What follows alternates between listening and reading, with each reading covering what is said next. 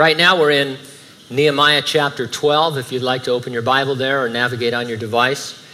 Nehemiah 12, beginning in verse 26. We're going to take that to the end of the chapter.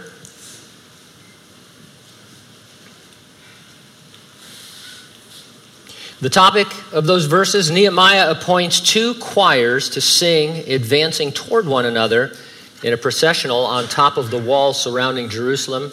The title of our message, Celebrate, Celebrate, Advance to the Music.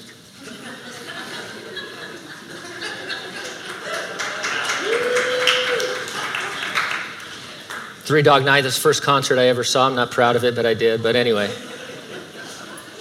let's pray. Father, thank you so much for everything that's happened on this campus thus far. Greetings from Christians, Lord, brotherly love, worship of the Most High God.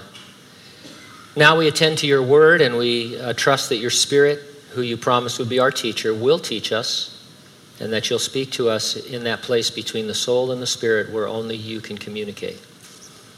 Take this ancient text and make it relevant to our lives today. We thank you, we praise you in Jesus' name, and those who agreed said, amen. The character coming out of retirement to resume his or her exploits is a common occurrence in film. In the Star Wars original trilogy, who knew old Ben Kenobi was retired Jedi Master Obi-Wan Kenobi? In the first Cars, Doc Hudson comes out of retirement to help Lightning McQueen in his quest to win the coveted Piston Cup. Speaking of Paul Newman, as Henry Gondorf, he was coaxed back for one last sting. I want to suggest to you that the Israelites retired for 70 years in Babylon from something very dear to them. You're told what it is in Psalm 137. I'll read it to you. By the rivers of Babylon, there we sat down, yea, we wept when we remembered Zion. We hung our harps upon the willows in the midst of it, for there those who carried us away captive asked of us a song, and those who plundered us requested mirth, saying, sing us one of the songs of Zion. How shall we sing the Lord's song in a foreign land? Known for joyous choruses of praise, their Babylonian captors asked and expected them to sing.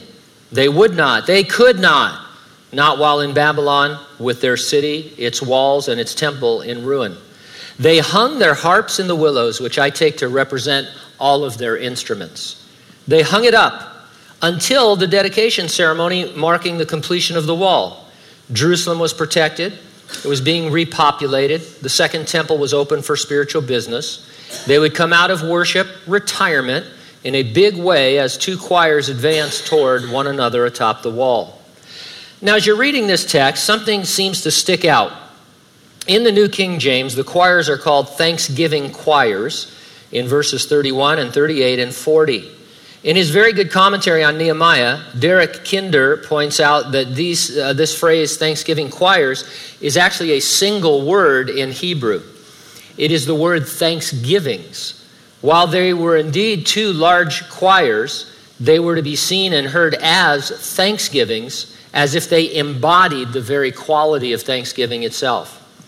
If you embody someone, you put him or her in body, as it were, like when an actor gives a complete and compelling representation of a character.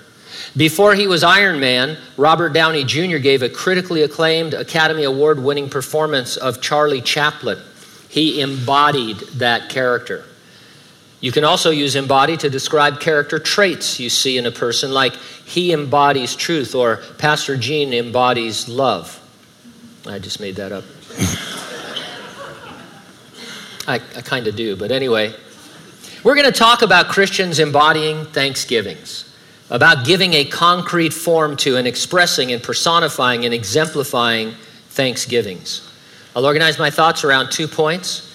Number 1, waiting encourages you to advance in thanksgivings. And number 2, worship encourages you to advance in thanksgivings. Let's take a look at waiting first in verses 27 through 30. Billy Graham wrote, "Are you thankful no matter what? Perhaps you have lost your job recently. You may have lost your health or a loved one. Such circumstances can be tremendously difficult. But even so, we all have much to be thankful for. Thanksgiving should be one of the most distinctive marks of the believer in Jesus Christ. A sentence that sticks out to me is, such circumstances can be tremendously difficult. We all have these terrible things that come into our lives. Our tremendously difficult circumstances are where we can retreat or advance in our thanksgivings. As wise and old preachers used to say in cliche, you can grow bitter or you can grow better. If it was easy, if it came naturally, if all we needed was a positive mental attitude, then thanksgivings would be devoid of any supernatural quality. We wouldn't need God and his superabundant grace. If I can embody thanksgiving on my own, then God, without God helping me, then it's not really the kind of thanksgiving that the Lord wants me to show the world. You remember the Geico caveman commercials? To roughly apply their slogan, if Thanksgivings were easy, even a non-believer could do it. We're talking about a deep, settled gratitude toward God, no matter what. It isn't a matter of counting my blessings, because sooner or later my list of bummers will exceed my blessings. It's a supernatural matter of reckoning that God is good and embodying gratitude at all times. Now, the first few verses describe the gathering of the participants for the Thanksgivings. And so let's start taking a look at the text.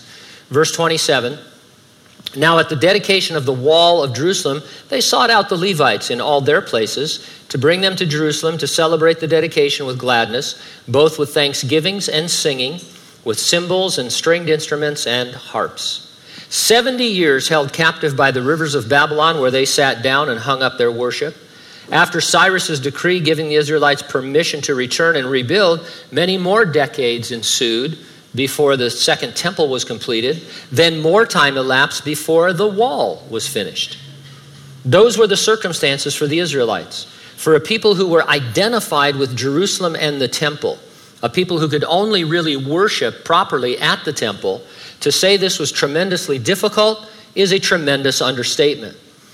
They offered thanksgivings and singing. They embodied thanksgiving in their singing. Now, you already know that Thanksgiving 101 for the Christian is to live above your circumstances, trusting in the mercy of God, even if it is a severe mercy. Stripped of everything else, you remain saved for eternity. You can, at the very least, always embody the hope of eternal life.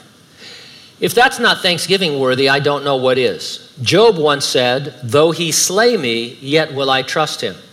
Job's theology of exactly what was happening to him was uninformed. God wasn't trying to kill him. You and I know that. But his declaration that God is to be trusted, that was spot on. He said, look, even if God wants to kill me, I trust him. I love him. Job would also declare, I know that my Redeemer lives. He does indeed. It's Jesus, risen from the dead, with the promise of eternal life.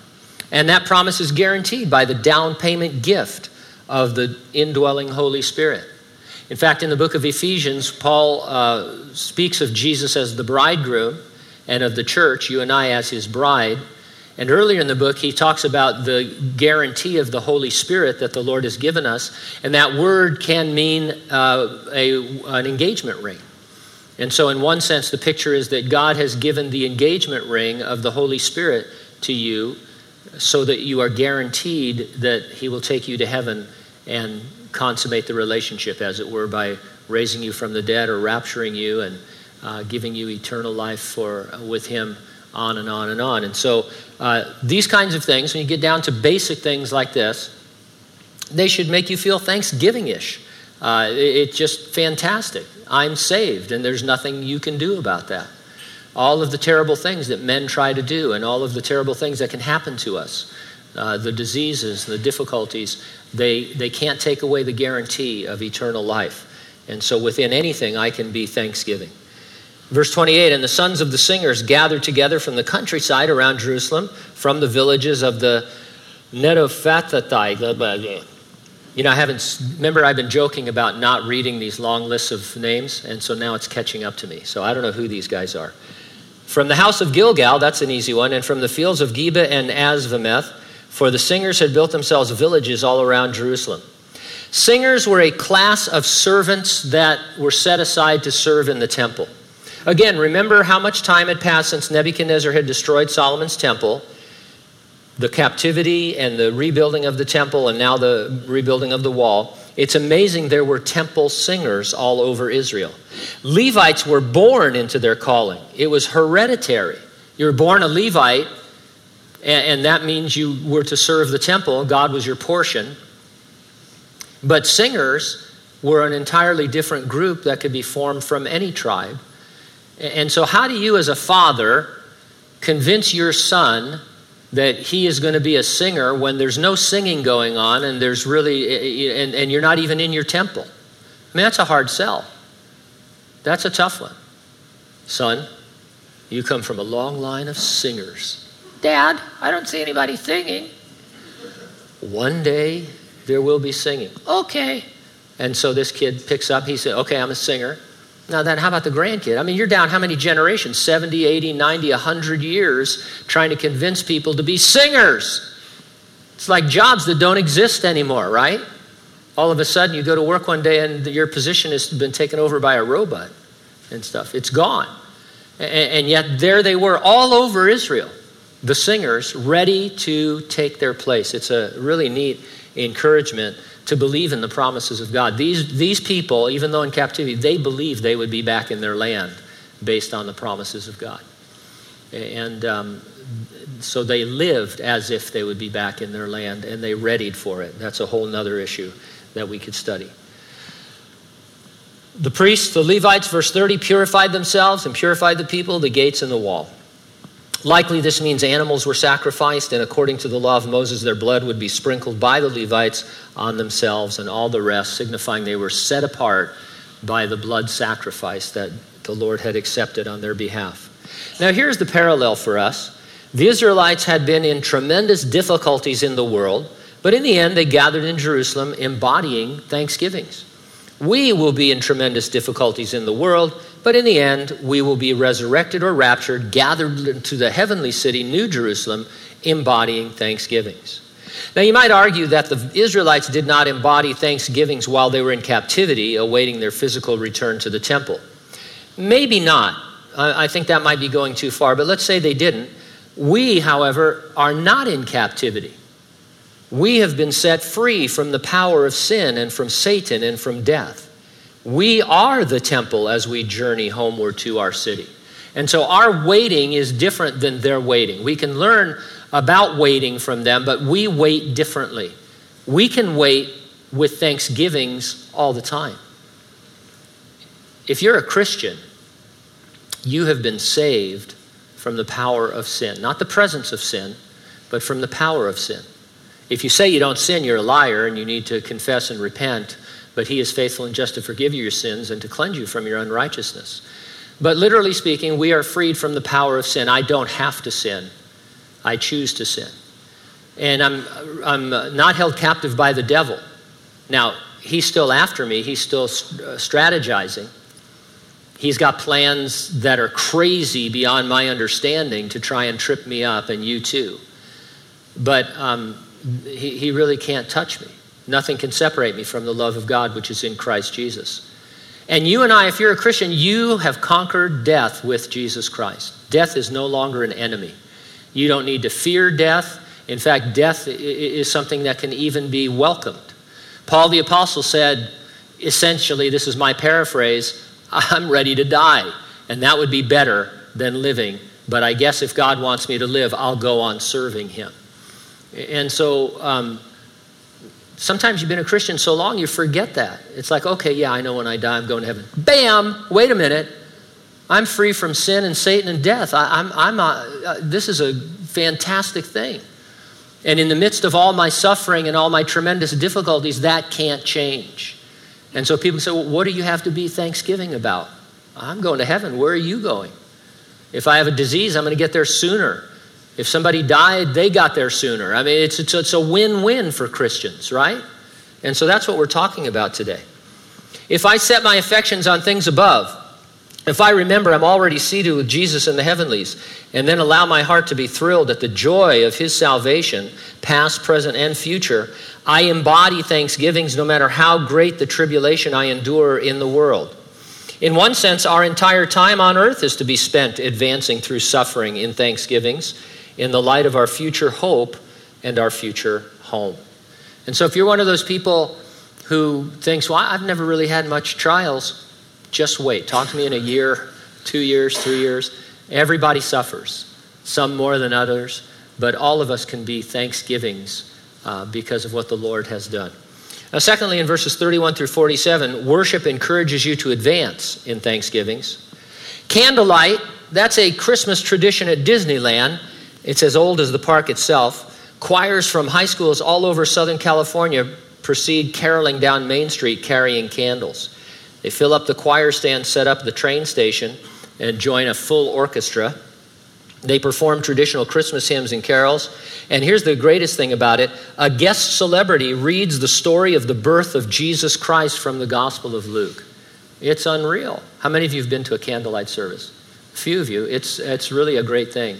And you're sitting there at Disneyland thinking, wow, everybody's boycotting Disney, but they don't even know that they're sharing the gospel here with thousands of people as they read this story. Pretty cool. We've been to a few of them over the years. So much cooler, Nehemiah's dedication of the wall with his processions. Verse 31, so I brought the leader of Judah up on the wall and appointed 2 large thanksgiving choirs, or thanksgivings. One went to the right hand of the wall toward the refuse gate. Might want to rename that gate just for the festivities. You guys are going to head towards the refuse gate. I mean the redemption gate. Cities do that sometimes. They rename streets or buildings temporarily for some, or sometimes permanently. But I don't know. Maybe it's just me. Maybe they really had a thing for the refuse gate, but kind of takes away from it. One group went clockwise on the wall, the other counterclockwise, advancing toward each other while singing with musical accompaniment. I'm going to guess that they did some rehearsing. I mean, this is way bigger than the average wedding, and I've seen some rehearsals that were just insane. You want me to stand here or here? And then the next day they don't remember it anyway, so everybody's like crazy. And so this needs rehearsing. Too many moving parts to simply wing it. Some people feel that spontaneity is inherently more spiritual. Usually it isn't. I remember one time we were doing an outreach at the presentation center, long time ago. And afterwards, this guy from one of the churches came up and he said, hey, that was a pretty good Bible study, but you refer to your notes too much. You need to just be more spontaneous. And I said, well, you just need to shut up. No, I didn't. But people just have an inherent feeling that it's better to be spontaneous. I think God is mostly a planner, don't you? I mean, I don't know if he had a day planner when he made the earth in 6 days, but I think when he got to day 3, he thought, yeah, I should probably finish this thing. I mean, I don't see him just going off script at all. When you wake up each day, do you think God's just going to wing it? Or do you think that he has a definite plan for your life and a will that you can discover? I think it's the latter. And so spontaneity is not everything it's cracked up to be. I understand this, but we'll talk a little bit about it more when we get to some deeper verses.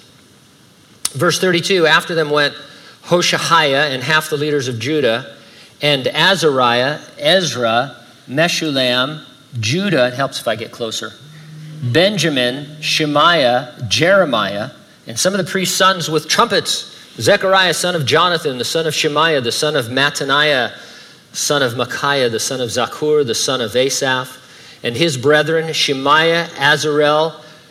Here's a good name for twins, Milale and Gilale, right? So if anybody's pregnant with twins, you might want to underline this in your Bible. Biblical names, right? Everybody loves biblical names, so let's go for it. I don't know how to pronounce that, Nathanael, Judah, and Hanani with all the musical instruments of David, the man of God. Why can't they all have simple names?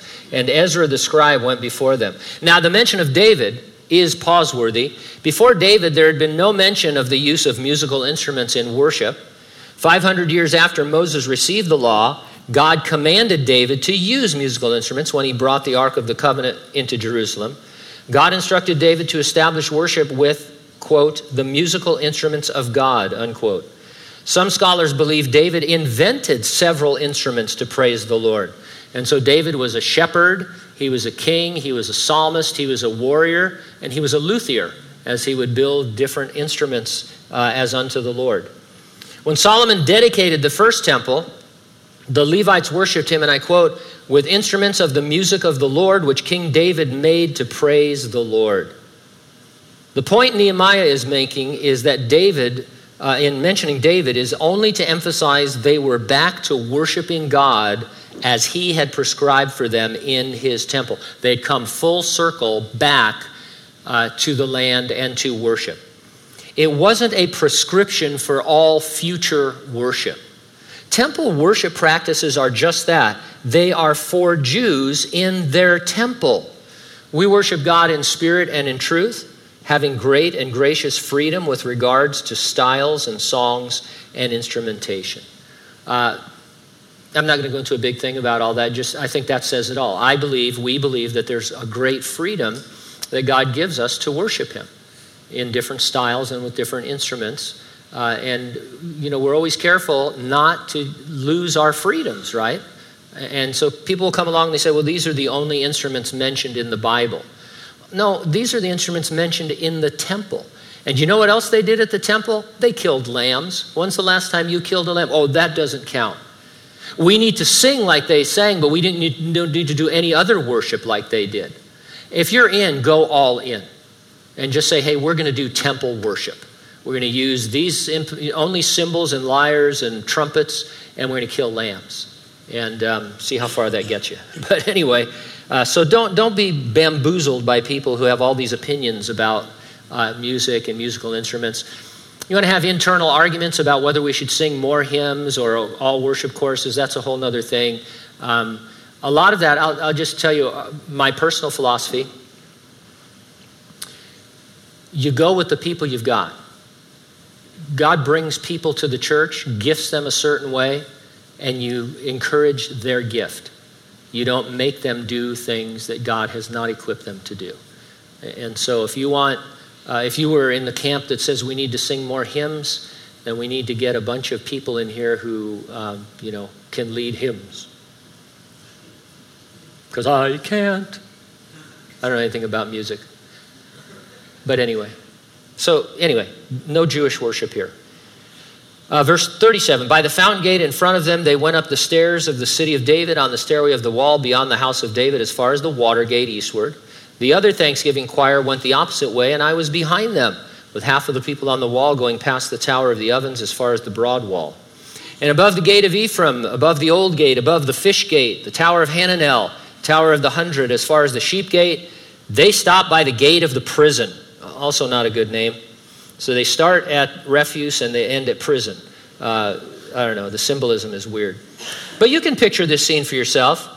It would have been magnificent for sure. This candlelight celebration I told you at Disneyland, it's really cool, but it's nothing like this would have been as these processionals marched around the wall singing praises with musical accompaniment. It was primitive surround sound. It was the first, a guy named Eli Dolby was there, I think. And so, don't you love going to the movies and they have to tell you how many hundreds of times about the sound system? And then they always have an ad for the sound system. It's all around you and stuff. All right. The Galaxy Theaters in Tulare, we were like to go, they have a Atmos, I think. I don't know if I forget the whole name of it. That's how effective the ads are. But we almost had to leave one time. It was like, I can't take it. It was like so weird and loud. But anyway, I'm old now. Verse 40. So the two Thanksgiving choirs stood in the house of God. Likewise I and the half of the rulers with me, and the priests Eliakim, Maaseiah, Minjamim. Man, that sounds like a spice. Micaiah, Elioenai, Zechariah, and Hananiah with trumpets. Also Maaseiah, Shemaiah, Eleazar, Uzi, who invented a gun, Jehoianan, Malchijah, Elam, and Ezer. The singer sang loudly with Jezariah, the director. And so this reads like a program, and they had a director. This was a highly organized, carefully executed praise-a-thon. Verse 43, also that day they offered great sacrifices and rejoiced, for God had made them rejoice with great joy. For the women and the children also rejoiced, so that the joy of Jerusalem was heard afar off. Family worship, good thing. We do it on Wednesday evenings, and you know what? It's worth attending just to hear the kids sing and pray. When we pick up again, we have this Wednesday coming up, and then we're off in July, but when we pick up again in August, I'm not saying everybody should come to Wednesday night, even though you should, but you should come once in a while. It's worth it just to hear the kids sing and pray. I mean, little kids, we go to prayer now, and they've taken it over. Dear Jesus, help my mommy and daddy. And it's like, it's so precious. It like melts your heart. And you think, oh, I got to get my prayer request to that kid so that God will hear it, So here, pray for this. We got kids that come up and get prayer cards who can't read. And I don't know what that's about. Maybe they're doing one of these things, and stuff. But it's really cute. And so we believe in family worship. And we do it on Wednesday evenings. We don't do it on Sunday mornings because we're here for different purposes. We have different meetings to accomplish different things. And, sometimes people say, well, I can't come Wednesday night. And I go, take a day off, get a new job. I don't know what you have to do, but, that's what we do. Advancing on the wall, singing with the worship band, they could be heard afar off. Now, the Apostle Paul founded a church in Thessalonica. He was only there a short while, 21 days, best scholarly guess. Writing to them, he noted, for from you the word of the Lord has sounded forth, not only in Macedonia and Achaia, but also in every place. Your faith toward God has gone out, so that we do not need to say anything. Something sounds forth from every church, at least spiritually, if not actually. Sadly, sometimes the sounds going forth are somewhat weird or worldly. They can even be sinful as Christians falter and fail. Oh, did you hear about this church? Did you hear about what happened over there? And it's a sounding forth that you really, it's not good.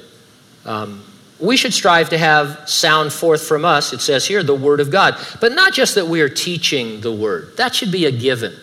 You shouldn't even be going to a church that isn't teaching through the word of God. I mean, right, if you're a Christian, because in it we find all you need for life and godliness. And so it's not just teaching the word.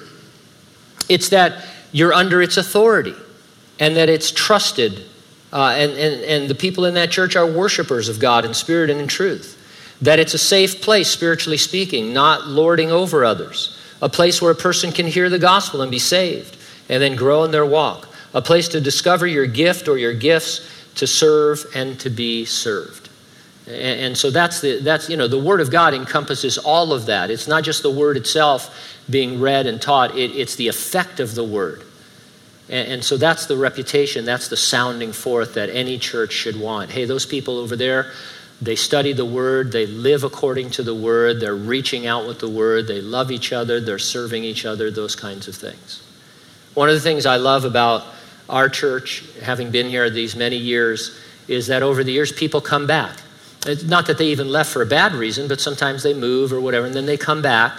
And we're pretty much doing the same thing we have always done since 1985, only I hope we're doing it better. I'm sure I know our building is better, but by a little bit anyway. But we can, I guess, and by we, I don't mean me, I mean we as a church, we can be trusted. People can get up in the morning and say, hey, I can go to Calvary Chapel and they're going to worship the Lord. They're going to teach the Bible. They're not going to get off on some doctrinal weirdness. And I can be ministered to at that place, no matter how long I've been gone, no matter how long I've attended. And so that's what we want. We want to be sounding forth something solid and trustworthy. Now, here we found out that not just the noise of singing was heard coming from Jerusalem, joy was heard afar off. Again, it was a kind of an embodiment. Realize that the Gentiles who heard the singing wouldn't have understood Hebrew. If you lived in that area, especially the Jews had been taken captive for some 70 years, no one sat and thought, hey, we need to offer Hebrew as an elective for when the Jews come back to their land. That's just not going to happen. And so they were listening in Hebrew, but they were hearing joy. Some of the hearing from afar, I think, was just supernatural. God was and he is always reaching out to save. He thus amplified their praise to be heard. And the Holy Spirit presented it to lost souls as a joy that they lacked. You know, a lot of times people, they'll talk about these big events like when Jesus fed the 5,000. There was probably more like 10 or 15,000 people in that area because of women and children. And they'll say, hey, I visited that spot, and if you stand in a certain spot and whisper, people can hear you a mile away. I don't think that's true, by the way. I just think, somebody told them that. But maybe it is true in some circumstances. But I'd rather think that God actually amplifies and that it's sort of miraculous because he says, hey, I want you to hear this. I've seen pictures in books and stuff of revival meetings in the United States where crowds were going down streets, in between all these huge multi-story buildings. And everybody said, yeah, I could hear perfectly. Maybe it's acoustics. But maybe it's just God reminding us that he cares. Now, they couldn't hear what was said in the sense of understanding the language, but they knew that it was joy. That here was a people who, against all odds, still had joy. And even though they were back in the land, they were, I don't want to say this disrespectfully, but they were kind of back in the land in a lame way. They were still subject to Persia. They hadn't declared independence from Persia. They were still subject to the king. Their walls were rebuilt, and that was great, but their temple was the second temple, didn't have the glory of Solomon's temple as far as many people were, certainly as far as non-believers were concerned. And so to think that these people could have joy was an amazing thing. And so those Gentiles are probably thinking, hey, none of that happened to us, and yet these people have joy, and I have none. I have everything I could want. I have wealth. I'm solid. I'm a citizen and all that kind, but I lack what they have. I want what they have. Now, the chapter closes with a description of the after worship activities and assignments. Verse 44, and at the same time some were appointed over the rooms of the storehouse for the offerings, the first fruits and the tithes, to gather them from the fields of the cities, the portion specifically specified by the law for the priests and Levites, for Judah rejoiced over the priests and the Levites who ministered. Both the singers and the gatekeepers kept the charge of their God and the charge of their purification, according to the command of David and Solomon his son. For in the days of David and Asaph of old, there were chiefs of the singers, songs of praise and thanksgiving to God. In the days of Zerubbabel and in the days of Nehemiah, all Israel gave the portions for the singers and the gatekeepers, a portion for each day. They also consecrated holy things for the Levites, and the Levites consecrated them for the children of Aaron. Day-to-day responsibilities are always less exciting. They, things like tending to the storehouse and distributing stuff, that doesn't really grip you. Every week wasn't a wall-walking worship service. The dedication of the wall, the culmination of that restoration project, it deserved its own special day, but then you had to get back to basics. Now, the Israelites did have the weekly Sabbath, 7 annual feasts, the Sabbath year every 7th year, and Jubilee every 50th year. And that was, those were pretty exciting. But people sometimes, they want that same experience all the time. There's a problem that you sometimes have in certain Pentecostal circles and Pentecostal churches because they always want to have a wall-walking experience every week. They all want Pentecost every week. Pentecost, as we learned last Wednesday night in our study, is a one-time, non-repeatable event with tongues of fire and a wind-whipped fury in the upper room. That doesn't happen all the time, but people think it should, and so they come up with things. They kind of think, I've said this before, and I hope you'll understand, I mean it respectfully. Certain people think that the Holy Spirit is the crazy member of the Trinity, that he has to be coaxed in, and once he gets in, it's like, it's on now, and you never know what's liable to happen.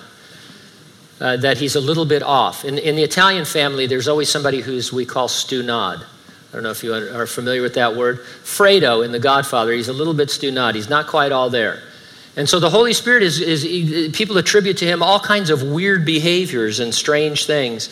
And they want to try and have Pentecost every week. And so they'll get into an experience, and then that'll go for a while, and then that becomes boring, and then there needs to be another experience and another experience and another experience. Have I talked to you about grave soaking yet? Have I mentioned that from the pulpit? Let me read you this.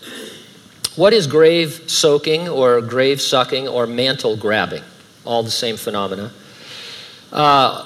It's the act of lying across the physical grave of a deceased preacher or evangelist for the purpose of pulling out the power of the Holy Spirit, a power that was trapped within the body upon the person's death.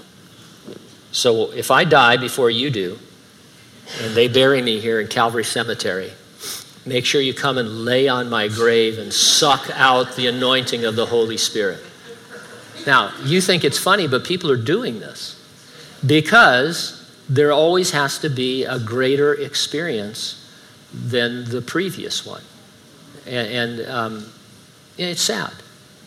We just need to leave it to the Lord and be open to what he wants to do that is biblical. If you attend a church like ours, there's a calendar of worship opportunities. Whichever one or ones you're led to attend, I'd like to believe they advance your worship of Jesus and thereby lead you into a greater thanksgiving for who he is and for what he has done. It's always nice to have an example, and it's best to have a biblical example of what you're talking about. Habakkuk was a believer who embodied thanksgivings. God revealed to him that Israel faced tremendous difficulties. They would be overrun and taken captive by Babylon. Habakkuk responded saying, I will take my position and be on watch, placing myself on my tower, looking out to see what he will say to me and what answer he will give to my protest. Habakkuk retreated to wait. You might say he retired for a time. His retirement was short-lived. Waiting, he advanced to worship, exclaiming in verse 17 of the last chapter of Habakkuk, though the fig tree may not blossom, nor fruit be on the vines. I kind of see this as him with his yellow pad, and he's drawn a line in the middle and saying, good things, bad things. And so no fig trees, the labor of the olive is going to fail, the fields will yield no food, flock is going to be cut off from the fold, no herds in the stalls. Okay, what's on the good side? This is, I will rejoice in the Lord, I will joy in the God of my salvation. And so basically what Habakkuk says is, hey, I'm going to summarize how bad it is. I'm not even going to tell you that we've been taken captive or that the walls have been broken down or that the temple has been burned down and all of its artifacts removed and that no one's going to ever find the Ark of the Covenant again. I'm not going to tell you about all of this. This stands for how bad it is. It can't get any worse. But it's all canceled out by the God of my salvation. I am saved and God's promises are true. He is yes and amen. And he goes on to say, the Lord is my strength. He will make my feet like deer's feet, and he will make me walk on high hills. And he dedicates it to the chief musician with stringed instruments. And so Habakkuk, he waited on the Lord. He worshiped the Lord. He embodied thanksgivings. You need to meditate on how that's going to work out in your own life, because if it was enough for him, it is for us too. In fact, we have a greater advantage than Habakkuk had because God, the Holy Spirit, literally indwells you if you're a Christian. And he is there to help you. He'll pray for you. He'll teach you. He'll minister to you in every way that is possible. But you have to make that shift and say, hey, I'm saved, free from the power of sin, delivered from captivity to Satan, on my way to heaven. What more can I want?